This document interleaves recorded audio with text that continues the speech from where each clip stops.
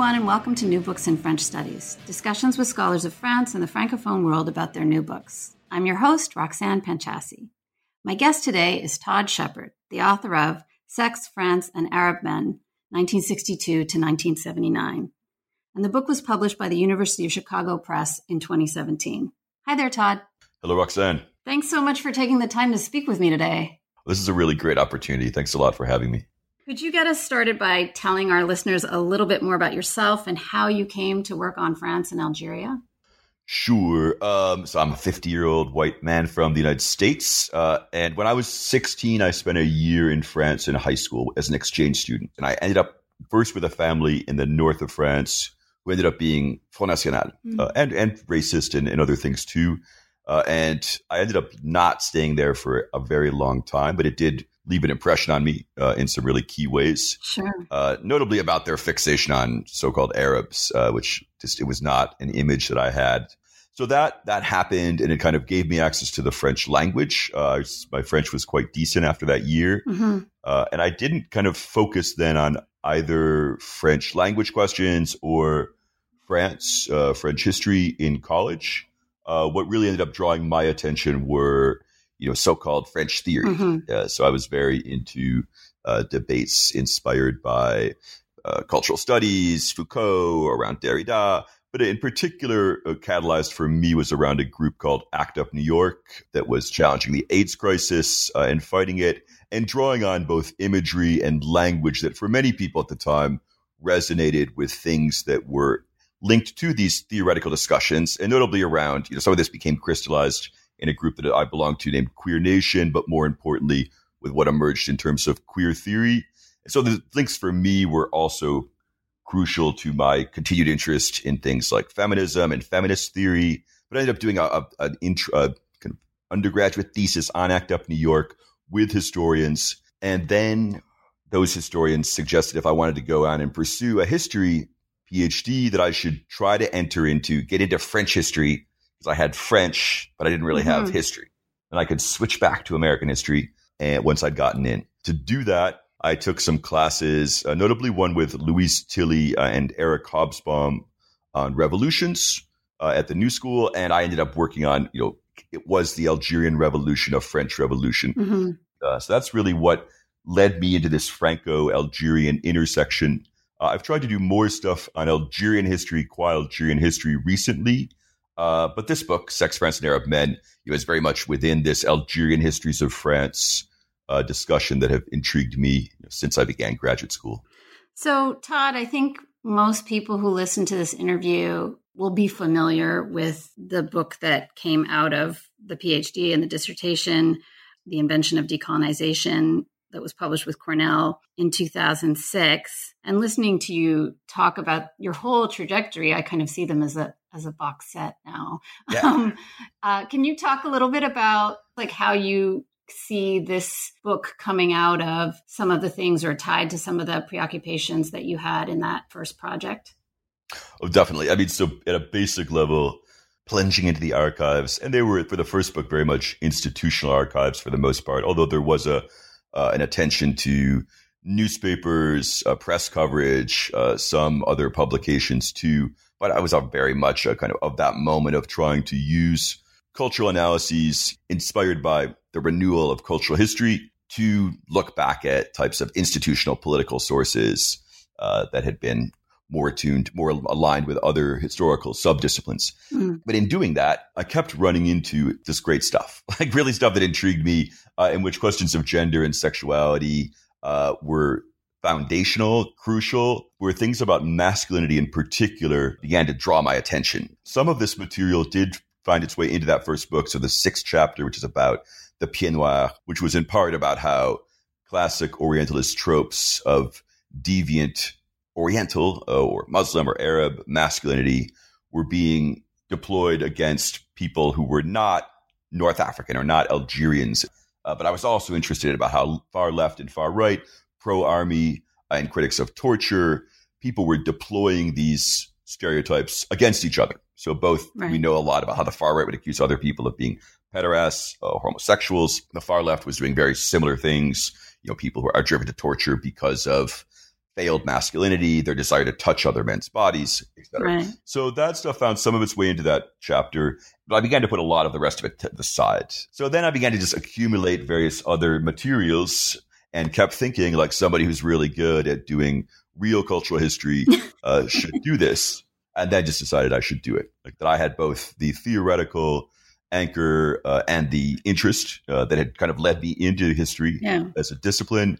And I really saw the French and Algerian resonances. Again, this was a book that was really a French history book, but I was really intrigued by the ongoing resonances. So trying to do work with the material that I was finding in the past that also seemed to me to really speak to some discussions in the present. So there's so much going on in this book, Todd, but at the core, the thing that you begin the book with and that runs throughout the project is this idea that we need to think the history and the kind of aftermath of decolonization and the sexual revolution, so-called. We need to think these things together. Can you talk a little bit about how you came to that place in terms of, the idea of thinking those two things together and how you see the book as a response to previous scholarship that doesn't do that? Yes. So I think part of the story that really intrigues me is not fully in the book. That is to say, a lot of the stuff that was on the war itself, during the revolution itself, I kind of ended up cutting out. Mm-hmm. Some of that is in the preface or the introduction that I co-wrote to a book called Guerre d'Algérie, le sexe outragé, that I co-edited and co-wrote the introduction with Catherine Brun, that goes into some more of the details. But I was really intrigued by just the kind of consistent and incisive questioning that came from anti-colonial and, in particular, nationalist, Algerian nationalist sources and criticisms of French projects around normalization that were about gender norms and about sexual norms and how they targeted these as political. And as I suggest in the book, I don't think these are necessarily radical claims in terms of gender and sexuality. What they propose is reestablishing as real heterosexual marriage and normal ways of being men and normal ways of being women. But to me, this was really foundational. It suggested how much this politicization of what many people kept claiming was just a natural thing, mm-hmm. or a kind of eternal thing about how men are men and women are women, or how sexuality works, is some of the central things that we think of the sexual revolution bringing to the fore, that these things are political and historicized and historical. But this really crystallized and I see that really clearly in anti-colonial movements as they responded to what we now call sexual Orientalism or other forms of sexual racism. In terms of the general historiography, certainly I wanted to respond to the large-scale presumption that sexual liberation and the so-called sexual revolution happened in a transatlantic way, that it was, between New York and Sweden, then there was Germany, then there was California, and we draw in some other spaces. And this has a lot to tell us, like other Americanization stories in a European history. But again, the kind of exclusion of all of these actors mm-hmm. who were of color, who were anti-colonial, who were directly inspired by these things, or some combination of those different tendencies, was just not getting what it's due. And I think that's particularly clear in French history when you look back at the evidence. And I think there's some explanations of why that kind of evidence has been sidelined or not given much attention. And I also wanted to respond to a historiography that had taken on, has fairly strong roots around the supposed absence of discussions or immediate effects in France of decolonization, so-called, or the Algerian War in particular, in the 60s and 70s and into the 80s.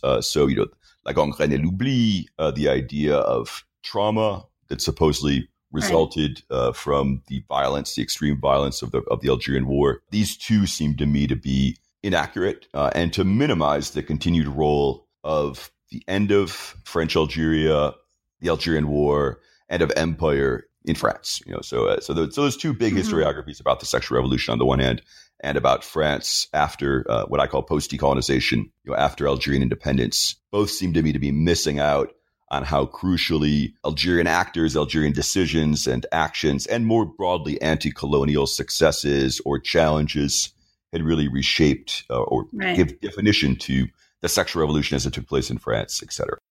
Let's talk a little bit about the period that's covered by the book, the bookends. That first date, 62, seems obvious, but I still want to ask you about it. And then 1979, if you could talk a little bit about the framing of the project chronologically and in terms of the period that you're covering here.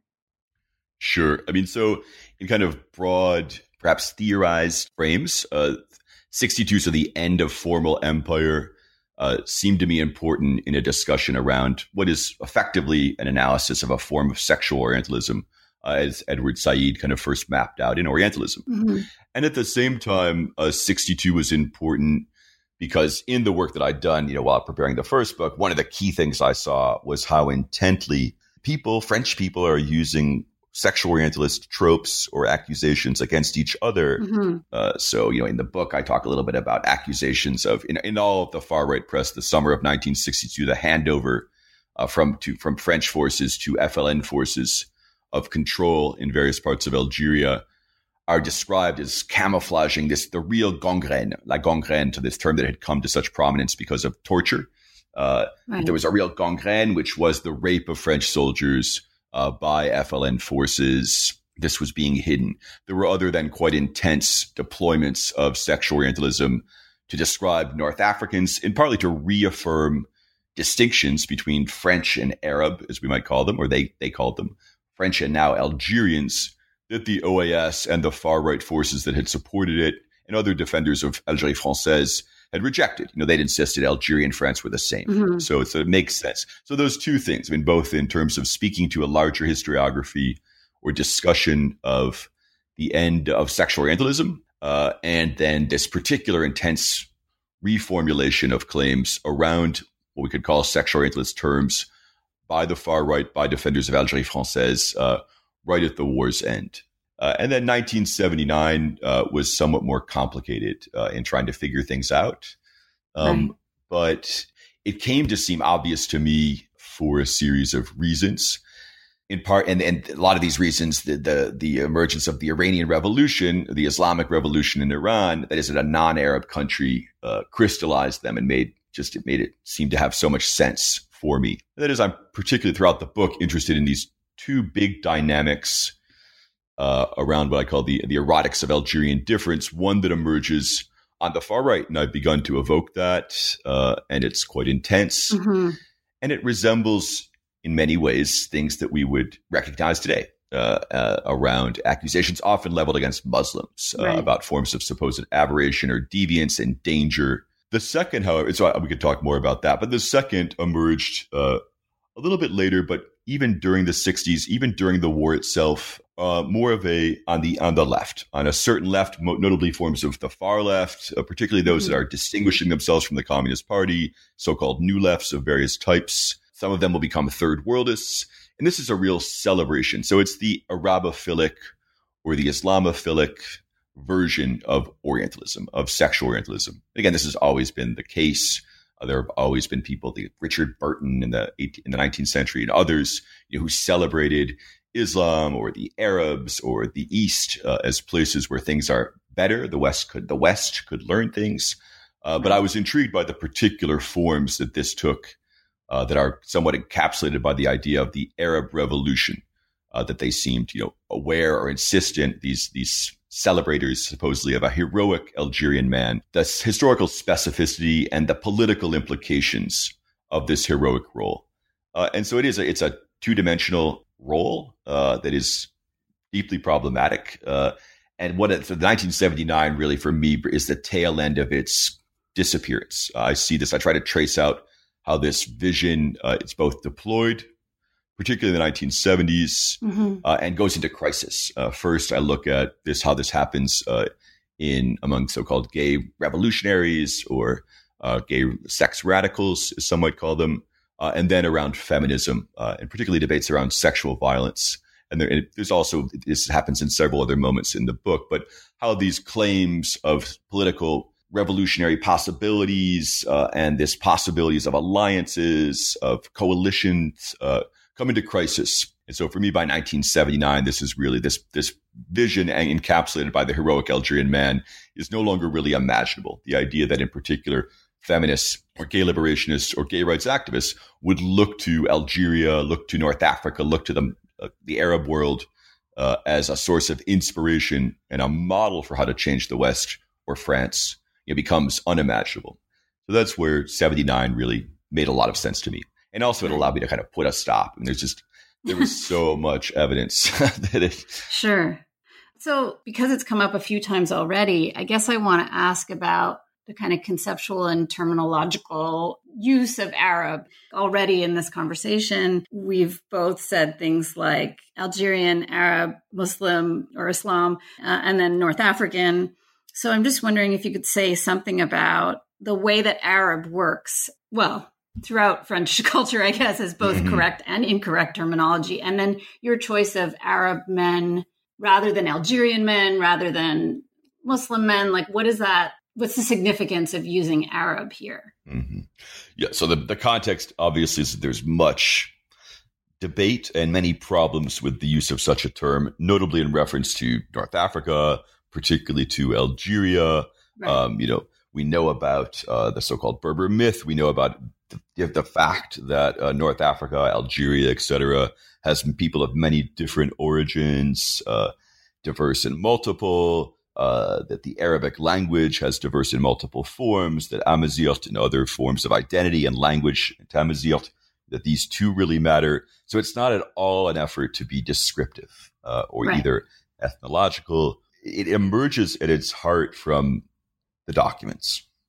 That is to say, there's just such a heavy use of the term. It's all over the place.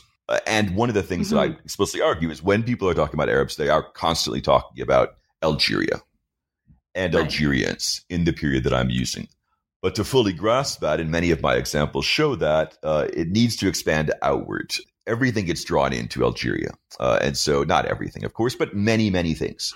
So I was caught up in this, in the dynamics that explain this kind of broad web, I think, which is why it's Arab rather than people of color or the formerly colonized or Maghrebis, etc. This Algerian, how that's being referenced through the term Arab is something that I try to mark out explicitly in the book. Yeah. And particularly to distinguish it from Muslim, which again is not a term, not a reference. Right. And here, unlike I think in my first book, I was far more attentive to questions of religion, but I still just saw strikingly little. So those are some of the reasons that I chose that word. I will say that I did agree to a request by the editor of the English version not to put it in parentheses on the cover, whereas in the French version it is. So that's a choice that I recognized was about readability and that has implications, I think. I guess when I was reading the book, one of the questions that came up for me was not only this issue of, Arab, Algerian, Muslim, but also the way, and I could ask you about this later, but this is as good a time as any, I guess, the way that the Arab man as a figure in this book is or isn't connected to the Black man in a long-term history of, hyper masculinity, hypersexuality, all of those kinds of things. So do you want to say something about that now? Sure. Yes. I talk about the erotics of Algerian difference to mark this specificity of this moment, but it's part of a much longer history. And so then the question becomes, how much can I bring in that history? So I tried to emphasize some of the things that I saw as distinctive about this moment, the kind of deep fixation on Arab men, so-called. And so a lot of it was about the evidence. I just didn't find nearly as much evidence about Afro-descendants, people about which we would call, or people like Black French people in France, Blacks in the French imaginary, Black men in particular, a hyper-virility. It's not nearly as present. In fact, it's very little present. Similar with people from Vietnam.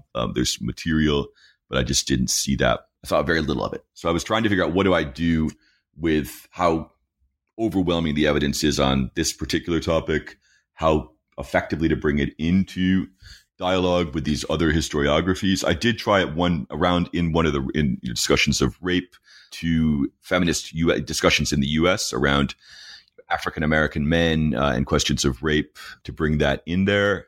But in other points, I just didn't see it as useful as other frames that I was deploying, I guess. Okay, so let's talk about sex talk, this kind of words that you use to pull together the I'm quoting you here, diverse references to sex, sexual morality, deviance, and normalcy in publications, archived documents, and visual sources.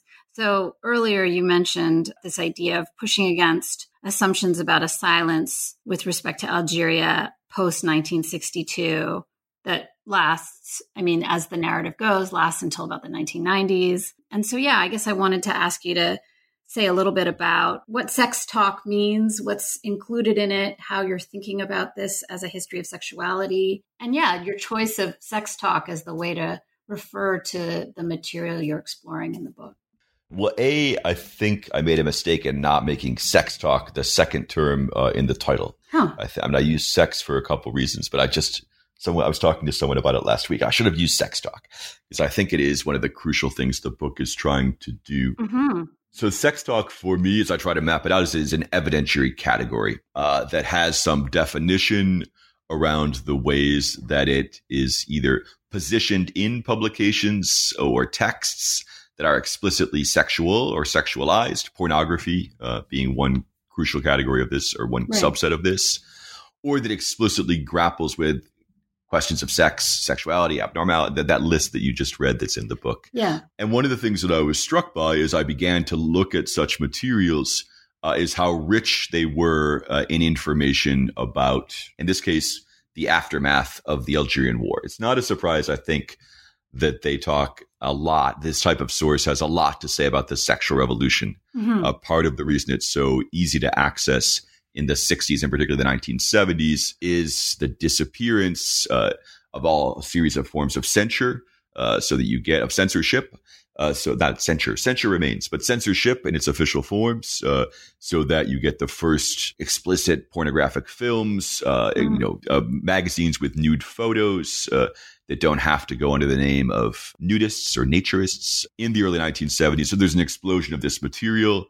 We know from various other examples, how popular such films could be in this moment. A number of big productions, international films as well as Hollywood films, but the international films, like I talk a lot about, the Dernier Tango à Paris, were just massively popular or drew a lot of attention these years. And then a renewal of popular interest in sexology, pornography, explicit movies and explicit books, novels, but also popular discussion in the newspapers. So there's tons of stuff at this time. Right. But then I was struck by how much there was there that showed us the real impact of the Algerian War, of decolonization, of anti-colonial rebellion and revolution, of efforts, violent in particular, to stop those. So it's an attempt to kind of give some delimitation to the types of materials I look at, which vary broadly, but also to point people, like there's just a lot to be said also, but about more than sexuality or sexual identities. And it's part of the reason I think of this book as not necessarily being a history of sexuality. That's another reason why sex is in the title. That it's a question about sex and how sex is being talked about, why people are talking about it, the various uses that are being made of it, that don't just resonate with the emergence of sexuality, as Michel Foucault is writing about in that very moment. The way that you characterize, your connection of these histories of empire and histories of sex and a kind of pushing against previous historiographies that haven't connected to these things, you coined this, I'm assuming you coined this idea of vanilla history that you're working against in this book. Could you say a little bit about what vanilla history is and what you mean by positioning yourself against it? Yes. So it's not sure if it's a chicken or egg thing, but it's certainly, when I was looking at this sexual material, whether it was pornographic films, magazines, sexology, etc., there was a lot of discussion of North Africans, of so-called Arabs, of people of, notably Maghrebis, but notably Algerians, etc., but a lot of people of color and involved in these things too, involved in making action and making decisions and making claims. Just books like Les Ambassadeurs by Nasser Khateri, which has a deep set of commentaries on different sexual stereotypes that North African men have to confront in France. This comes out in 1975. It's widely debated. We've completely forgotten about it. Tal Ben Jaloun and La Plus Haute Solitude about problems of sexual insufficiency among North African immigrants in France. This was a giant bestseller. So all of these actors, many of the roles that people of North African origin in particular were playing in French history have been wiped away. Mm-hmm. We don't know about them. We don't know about these texts. We don't know about these interventions by theorists, by artists, by directors, by authors.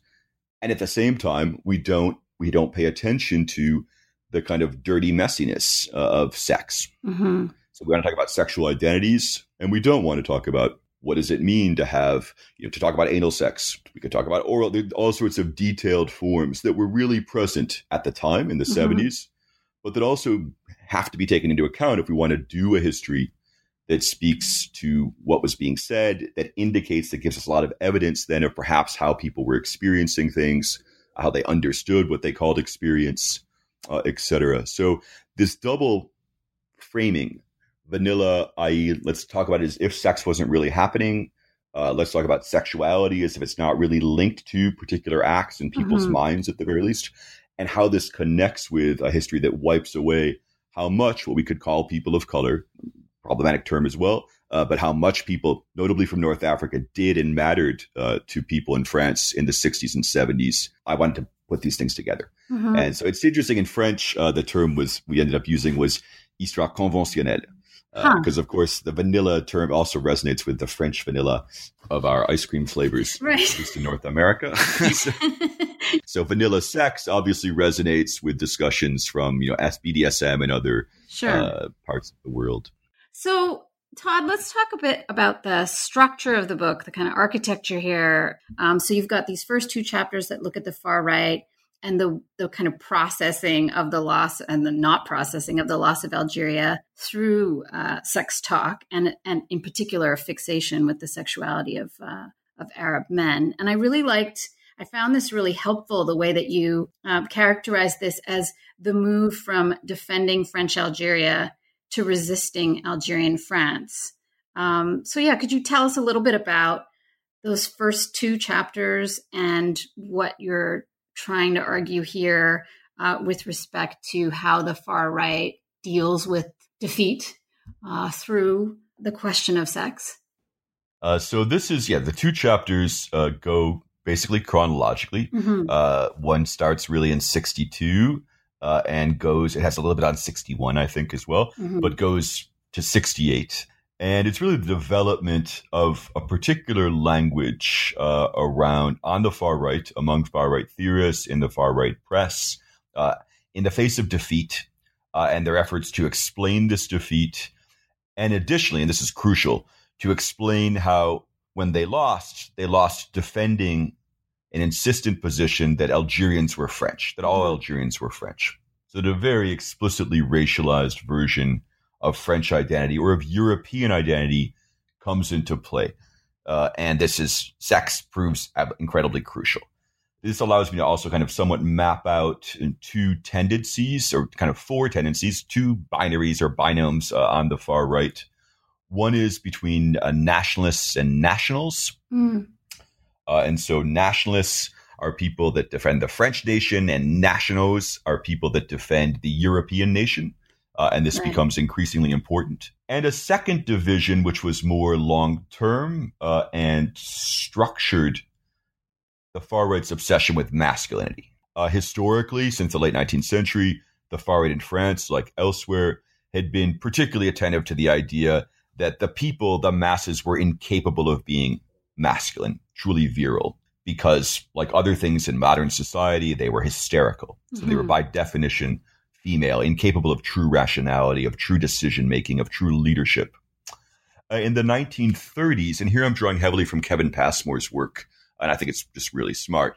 He points out, and others, I'm thinking of Sandrine Sanos too, point out of the possibility of the 1930s as a moment when the far right, certain people in the far right, begin to theorize the possibility of leading the French people towards true masculinity. So you get nationals versus nationalists. You get this vision of what type of masculinity is possible. Like in both cases, the far right needs to embody true masculinity and show the nation the way forward, because anything else is chaos, femininity, irrationality. So I'm interested in that. And then how this allows the emergence of a version of what happened in Algeria that is historical, that has a historical depiction of how Algeria and its defeat resulted from male failure.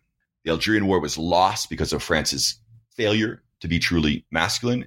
And what won was an aberrant form of masculinity, animal in its framing, that was typical, according to them, of Algerians. The second chapter focuses really on May 1968. May 1968, as I kind of the ironic mention that I begin with, is that the far right was eagerly awaiting May 68 because it was the 10th anniversary of May 58, when Charles de Gaulle came to power in a coup d'etat, which overthrew the Fourth Republic and announced the Fifth Republic. But what I try to show in this moment is how the far right's hatred of the Gaullist regime leads them, many on the far right, to celebrate the events of May 68 before relatively quickly turning and fixating on the aberrant masculinity of the protesters. The term that they endlessly kind of bring out is mine, twinks, to talk about the men. Right. They highlight the women. Again, this is like the pétroleuses in far right or reactionary framings of incapacity to be truly revolutionary, but yet dangerous. And so they'll begin to turn to other forces on the right to re-engage with the party of order in big terms, if you will. And they do this in part by foregrounding this Algerian invasion of France. So that kind of brings to a close, more or less, those two chapters. And again, sets the stage to the next two chapters, which are about, which focuses on questions of sexual liberationists, but notably around gay liberation. So the first four chapters are fairly chronological, beginning in 62, focusing on 68, then focusing on the early 70s with a heavy attention to the homosexual front for revolutionary action, but larger questions of sexual liberation and gay liberation. And their attempt of this group, particularly the FA, but others around them, to think of Arab men as allies and to make claims about the revolutionary potential of gay liberation because of the sexual grounds on which this supposed alliance between Arab men in France and gay men in France is taking place, that this sexual connections, that actual sex acts, sex relationships are, they claim, constant, and this sets up these possibilities, both to understand how sex and sexuality work in political and historical terms, but also to make connections that could benefit and give lessons to the entire French left.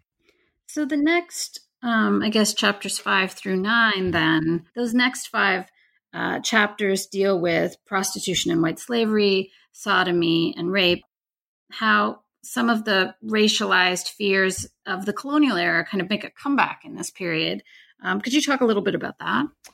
Yes. Yeah. So the first chapter on prostitution begins right after World War II, right, with the so-called Maastricht Law, the supposed end of the regulationist French prostitution model, which in fact doesn't really end until the early 1960s, until 1960-61, in the laws at least, and then goes up through. So the first chapter then deals really with the Algerian War, the Algerian Revolution, the years ahead before it. There's too much to say, I think, about what goes on here. Sure. But then I'm really interested in how the Algerian War, as it's happening, is being framed in reference to prostitution quite insistently, first by commentators on the far right, people like Jean-Marie Le Pen in the National Assembly, but also by social Catholics who are fighting to abolish prostitution. Again, the far right plays a bigger role here, but this framing of the Algerian Revolution as explicable through prostitution is quite striking to me. And so I wanted to kind of highlight that. So the most obvious example that might make sense to people is that the far right insistently presents, and many newspapers and other discussions, notably after the war, but during it too, will hook onto this, that Aly Lapointe, so Aly Lapointe, who people might know from the Battle of Algiers, who was a key figure in the autonomous regions kind of so-called Battle of Algiers for the FLN, is presented in the film as a small-time thief who becomes in prison a nationalist and then becomes a nationalist leader in the struggle to free Algeria. The insistent reframing of him is that he was a former pimp. Right. And that he was a pimp. And so this not only leads to he was a former pimp, and this is crucial, but he probably is still a pimp. So that there's a depiction of that this is actually a battle among different pimps to control the prostitution market. And then another story that has gotten enormous traction among supposedly his serious historians, I have difficulty saying the word, is that prostitution, money from prostitution in metropolitan France was the primary finance mechanism for the FLN. Right. And the pimp becomes insistently linked to Algerians, to North Africans across the period. So those are some of the things I kind of wanted to trace out in that first chapter before moving back to the ways that other forms of prostitution or references to prostitution take place in the second chapter. And those are more later on. So in the late 60s and 70s. So here I'm particularly interested in the so-called maison d'abattage. Right. That is these butcher houses, these places where really miserable sexuality is supposedly taking place in a prostitutional environment where it's, 5 francs for 5 minutes or less, and that this is depicted as needed by or required by North African immigration in France.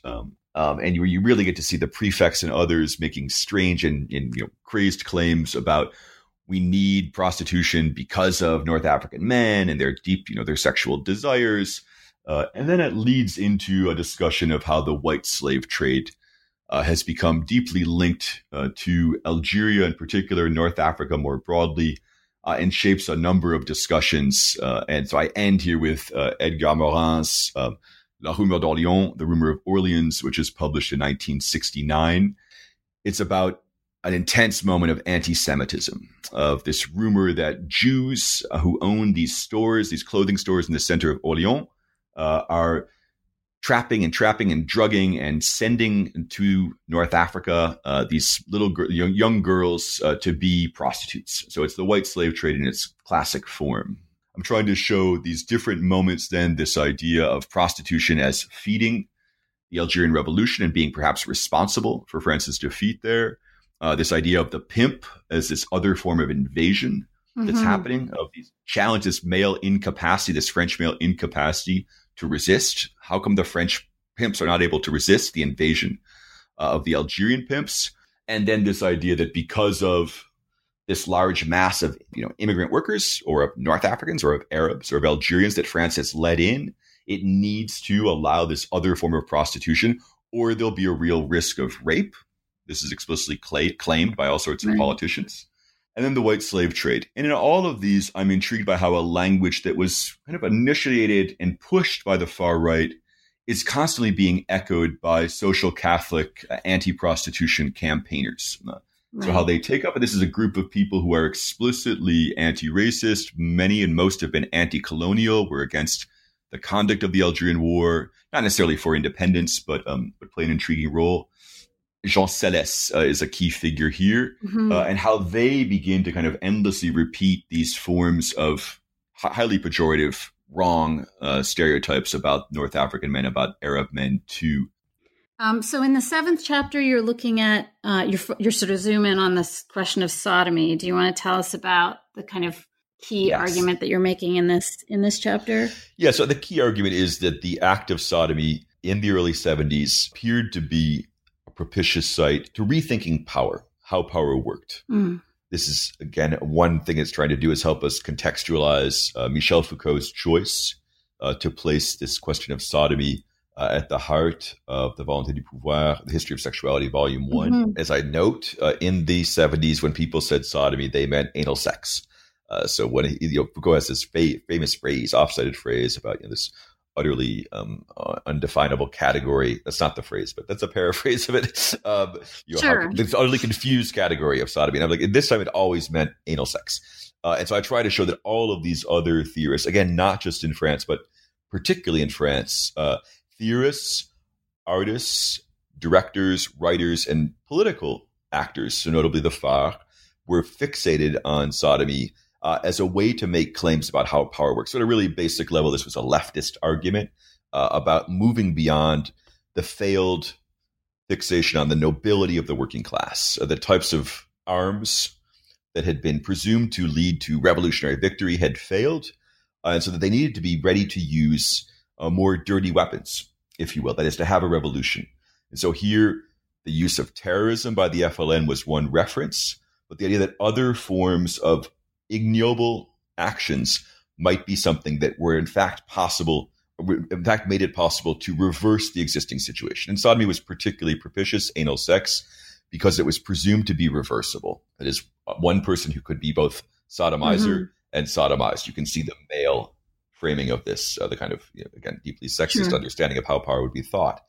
So I'm really intrigued by this and try to map it out so we get a sense of this discursive field in which Foucault is participating, as well as kind of bringing things to a far more interesting level than what's happening here. But also to see the particular ways that this sex act is linked up in France in particular to North Africans, to Algerians, to so-called Arab. So there's a lot going on in this. And, one of the key texts, perhaps unexpectedly, is but I've mentioned it already, is Le Dernier Tango à Paris, The Last Tango in Paris, which is I originally looked at as a kind of international film that would show us how much sodomy was being used to think about power. And in fact, I came to see, as soon as I saw it for the first time in many, many years, that the Algerian Revolution and anti-Arab racism in France, when it was being made, were directly referenced in the film. And in fact, important to it. And notably important to it, the way that it uses anality. So again, this for me, it's the keystone chapter to really highlight that at this very moment that Foucault is theorizing a shift from acts to identities is something that happened in the past. In fact, there's enormous discussion of this particular sexual act. At the very moment then that historians tell us that this hetero-homo binary is structuring how we understand things, that this sexual act is at the heart of a set of political discussions that see it as political. People are responding to it. I kind of bring in Alan Finkielkraut and Pascal Bruckner, who call for this kind of snowy white form of sodomy that will embrace the distinction between men and women, is their kind of argument. But against the kind of Arab sodomy is at the heart of this more revolutionary or more radical claims, at least, about what was possible in thinking about and potentially engaging in sodomy. And so again, part of the effort here is to do, if possible, the history of a sexual act, to kind of dive into references, claims, how people are being told to think about it, how people are being told that they can do it more, sets of explanations in the popular press, in the kind of new sexual advice press, the sexological press, the pornographic press, as well as in political texts. And this chapter had also emerged originally as part of a chapter that would be both about rape and sodomy. I felt like I needed to grapple in some ways with questions of violence around the end of the French Empire, around the Algerian Revolution and the Algerian War, and particularly massive French repression, kind of consistent use of torture. So at first I thought thinking them together would be useful. It ended up being, there just was so much stuff to say about both that the sodomy chapter ended up being hived off into a separate one. The other thing that needs to be mentioned that I try to grapple with in the ninth chapter, or the eighth chapter, the eighth chapter, is that looking at the Arab man angle of discussions about rape really only gets to one aspect of what's happening here, and there's much more to be said about feminism in these years, and notably about anti-rape activism than what I'm doing. But I do think I think I had something, and so the way that I try to do that is to have there's two chapters on rape. Yeah, I wanted to ask you about that decision to separate this part of the book into rape as metaphor and rape as act, both in the 1970s. So the rape as metaphor chapters seemed to me necessary to really draw attention to how questions of rape were being raised in these larger, largely non-feminist circles on the left, notably on the parts of the far left, increasingly in places like the new daily newspaper Libération, the Nouvel Obs, Nouvel Observateur, etc., kind of left in general sense that would become the PS at this time, the Parti Socialiste, but was being raised less to talk about women being raped by men, as feminists wanted us to focus on what was really happening in large numbers, but the use of rape to tar or incriminate or castigate North African men, so that sexual harassment and sexual violence, but rape in particular, many people on the left were claiming in the early 1970s were the typical way that French anti-Arab racism expressed itself. This was different than the ways that anti-Black racism or anti-Vietnamese or other forms of racism expressed. This was what was particular to the ways that Algerians and North Africans were being targeted. So accusations of rape became this metaphor to talk about the unfairness the difficulties that North African men, immigrant workers, Algerians, so-called Arabs, had to encounter, had to confront in France. And the most kind of classic French example of this is Dupont-la-Joie, one of Isabelle Huppert's first films. I think it's 1974, makes a big splash, and in which this Algerian man is unjustly accused of rape. He's killed by a lynch mob. He's lynched. And Isabelle Huppert's rape is shown. She plays the young girl who's first attacked and then raped and killed by her parents' friends, with whom they always vacation at this camping. There's a camping car, like there's a caravan kind of campground in the south of France. We see nothing ever from Isabelle Huppert's point of view, but her character is raped and killed. But the injustice, what can't be said in this story, and there are other stories that I try to show about this that repeat this idea, what can't be shown is how this French sexual jealousy, fixation, and racism against Algerians and so-called Arabs devours the situation, leads to the death of this innocent Algerian man, and is what needs to be exposed. There are government reports about this. There are numerous other novels and discussions, and there's a lot of popular discussion. And it does work. It's both based on a real fact. I delve into police archives who are constantly investigating questions, claims from people, other French people, their constituents, or their the people they serve, that why aren't you doing something about this massive number of North Africans, of Algerians in particular, who are raping our women, of her sexual harassment? And they keep, every single year they do an investigation, and they keep coming back and saying this is just not true. It doesn't hold up in any way. They have a very expansive definition of who is North African. Since 1947, as far as what I traced is the police records use this term without linking it to a nationality. These are people that they identify as North Africans. And this there's some real problems in the archives around this. So, for example, just really briefly, I just want to point out that in response to controversies around October 61, the Police de Paris, their archives will give you access to any criminal case involving an Algerian during the war. And this is astounding. That is just, it's just a complete violation of these people's privacy in the name of historical accuracy around a historiographical or historical debate about what happened in terms of the oppression or the repression of Algerians. There's a lot of things that are happening. The archives are very telling here. There's a real problem. But I am also intrigued how this silences feminist efforts to bring rape as a thing, as an action, into public discussion. So I do try to show quite clearly how deeply connected French feminists in the 1970s, this second wave, the MLF, and particularly the most radical fringes of it, how deeply connected they were to this Algerian heritage, to the Algerian man, to this heroic vision of the Algerian Revolution, is something that had upended France and shown it as a model that they were using to how to upend the world. So I particularly focus on the use of you, the kind of summon, the cry associated with North African women, Berber, Arab, Jewish, etc., and other explicit references they make. And the Algerian War was just like others on the left, absolutely foundational for them and how they analyzed their struggle. So then in the second chapter, Rape as Act, I really focus on how feminists are able to impose a discussion of rape as an act. And part of this is how difficult it is to get out of thinking about rape as metaphor. And so I reference other feminist historians who have worked on this, of kind of the ways that, for example, after World War II, the Soviet invasion of Germany, the massive rapes that accompanied the liberation of Germany from Nazism was quite quickly, there were explicit references to these rapes of German women by Russian soldiers or other kind of occupying soldiers that really quickly shifted into claims that the United States and the Soviet Union were raping Germany. Again, that reduced things, as these discussions almost necessarily seem to do, to debates about men versus men. So that rape is something that is really about men, not just men as actors, but men as the real victims. The men whose honor has been sullied, whose daughter has been sullied, taken from them, or whose husband who's lost his, you get the point.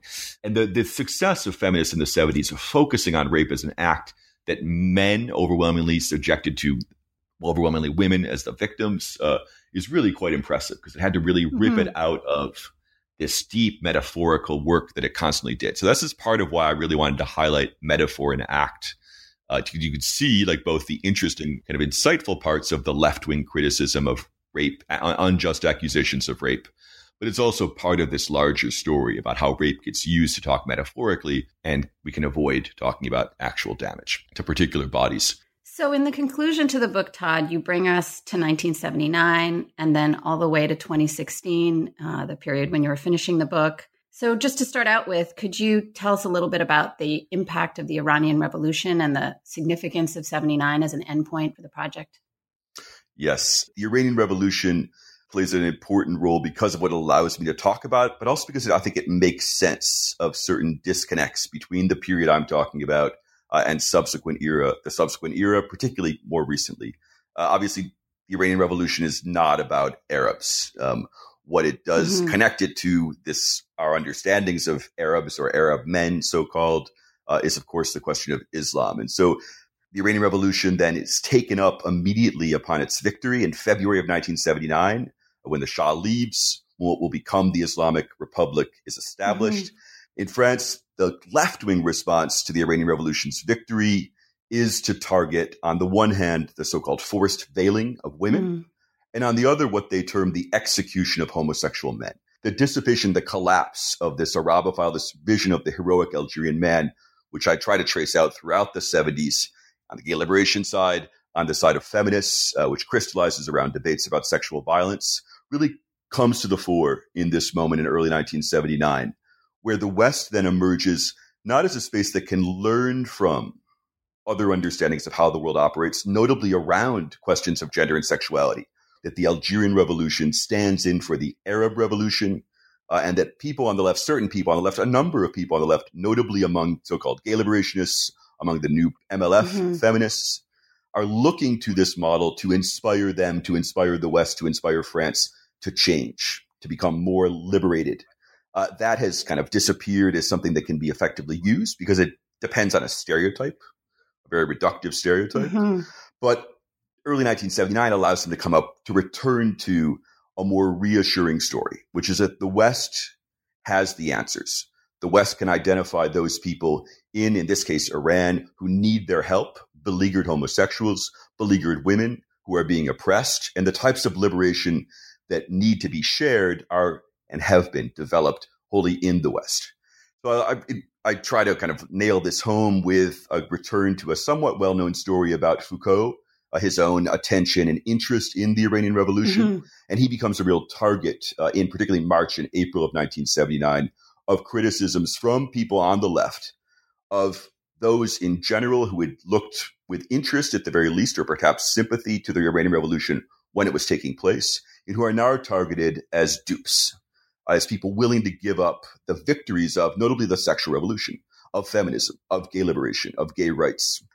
And what about writing this book at the moment that you were writing it through the 2010s, I guess, and how you think about this work as a history of the present? Anything you want to say about the present or the life of the book since it's come out?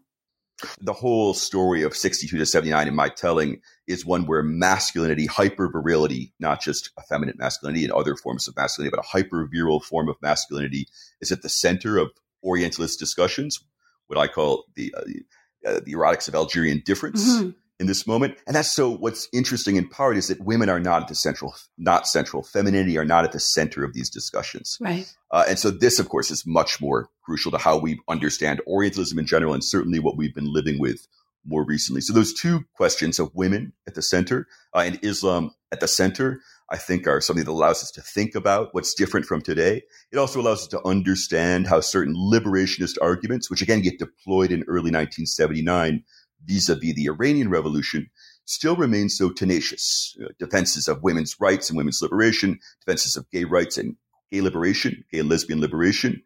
These things now can often be used. We talk about sexual nationalism. We talk about pinkwashing, et cetera. So those connections are important.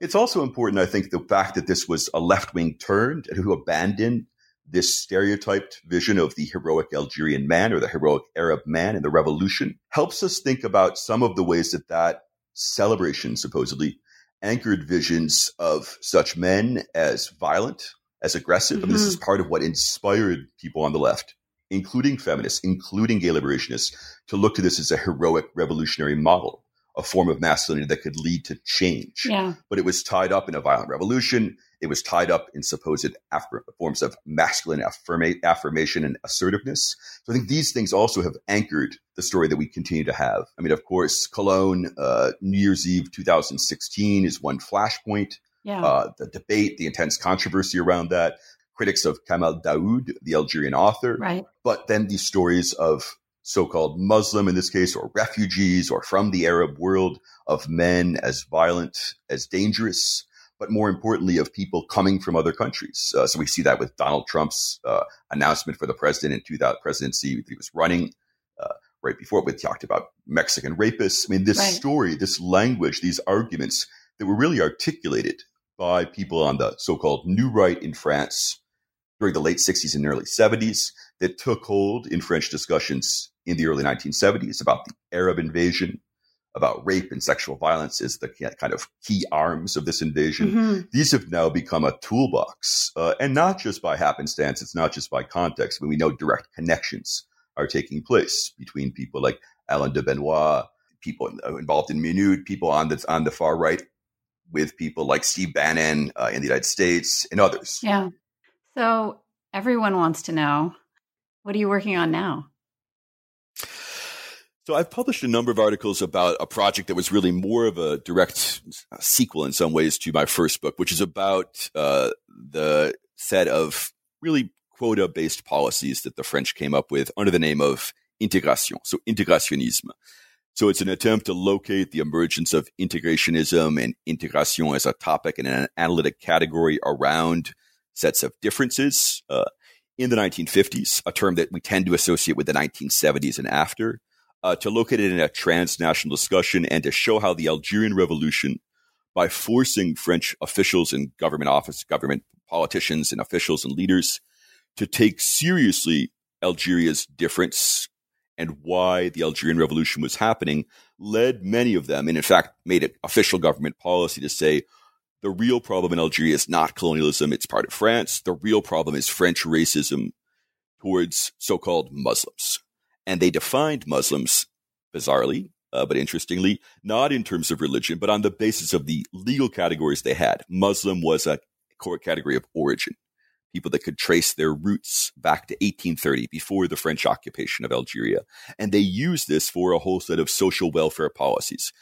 So it's a really intriguing, somewhat durable moment since the 90s of constant French political and scholarly and American scholarly a certainty that France has a colorblind, the United States, UK, other countries have color-conscious discussions, policies. Once again, we see this effort to create a teleological relationship between there were Republican principles, therefore this is what Republicans think. So mine is a story about how in the midst of a confrontation with a radical movement, a revolutionary movement that insisted Algeria was different and needed not to be France in political terms, French policymakers, people like François Mitterrand, Pierre Mendès France, and everyone else that was in charge, including Charles de Gaulle, Michel Debré, etc., embraced policies that said racism is the problem. Racism can be overcome through policy means. Mm-hmm. Now, this failed, and so it's been wiped away, swept away aggressively. Again, this has not just been forgotten. It's been expunged from the historical record.